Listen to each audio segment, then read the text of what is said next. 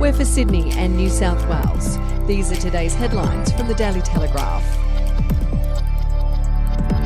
International Olympic Committee members have been wowed by Australia's three-tiered government financial guarantees and the sunny skies to feel confident to award the greatest sporting show on earth to the Queensland capital in 11 years' time. IOC President Thomas Bach's announcement on Wednesday night at the Akura Hotel, where more than 80 members were meeting, will transform Brisbane from an emerging global city into an Olympic powerhouse. In a watershed moment, Brisbane's 6 years of planning culminated in a secret ballot lasting no longer than half an hour. IOC members were asked if they agree to elect Brisbane as the host of the Games. The vote came back after a slick and colourful 20-minute final presentation to the members, led by Prime Minister Scott Morrison in a video link from Canberra, and the Queensland Premier Anastasia Palaszczuk, who had flown to Tokyo especially to eyeball the IOC members. And if you'd like to read more on that story today, head to the Daily Telegraph at dailytelegraph.com.au or download the app at your app store. With more than half the country in lockdown and Australia's vaccine rollout 2 months behind schedule, Prime Minister Scott Morrison says he takes responsibility for the botched program. Under pressure to say sorry for the delay-plagued rollout, Mr Morrison said he believed Australians just wanted the federal government to get it right. I take responsibility for the problems we've had, and I'll also take responsibility for the solutions we're putting in place and the vaccination rates we're now achieving, he said.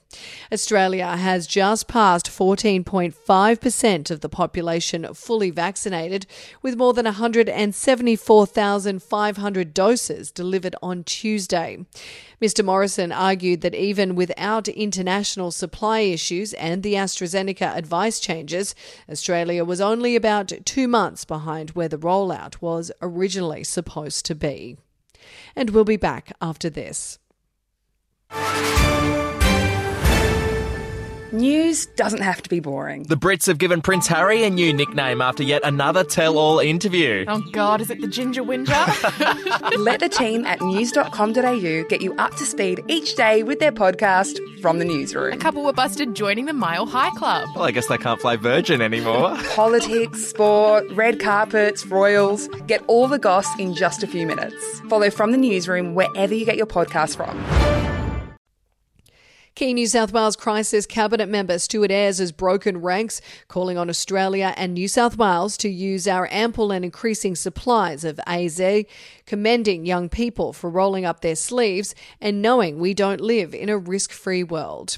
Mr Ayres launched a tirade at the nation's peak vaccine advisory body, accusing them of trying to fit an airbag after a car crash. The remarks are significant, with Mr Ayres making the strongest encouragement yet of any New South Wales authority for young people to get used to the vaccine available to them. With deaths increasing and people under 50 filling more hospital beds, we need to be using our ample and increasing supplies of AstraZeneca. But Mr Ayres said it should be ATAGI who makes the recommendation, not a politician. And could this be Australia's greatest ever Olympic swim team? That's not a bold pre-Olympic prediction, but rather an aspirational goal within the Dolphins team, with experienced coach Michael Bohl confident Australia has the talent to repeat the 8 gold medals won at the 1956 Melbourne Olympic Games. When Australia returned from their disastrous 2012 London Olympic campaign with just 1 gold, subsequent investigations exposed a still knock saga and toxic culture that promoted widespread change in the sport. And that is your headlines from the Daily Telegraph. For updates and breaking news throughout the day, take out a subscription at dailytelegraph.com.au. We'll have another update for you tomorrow.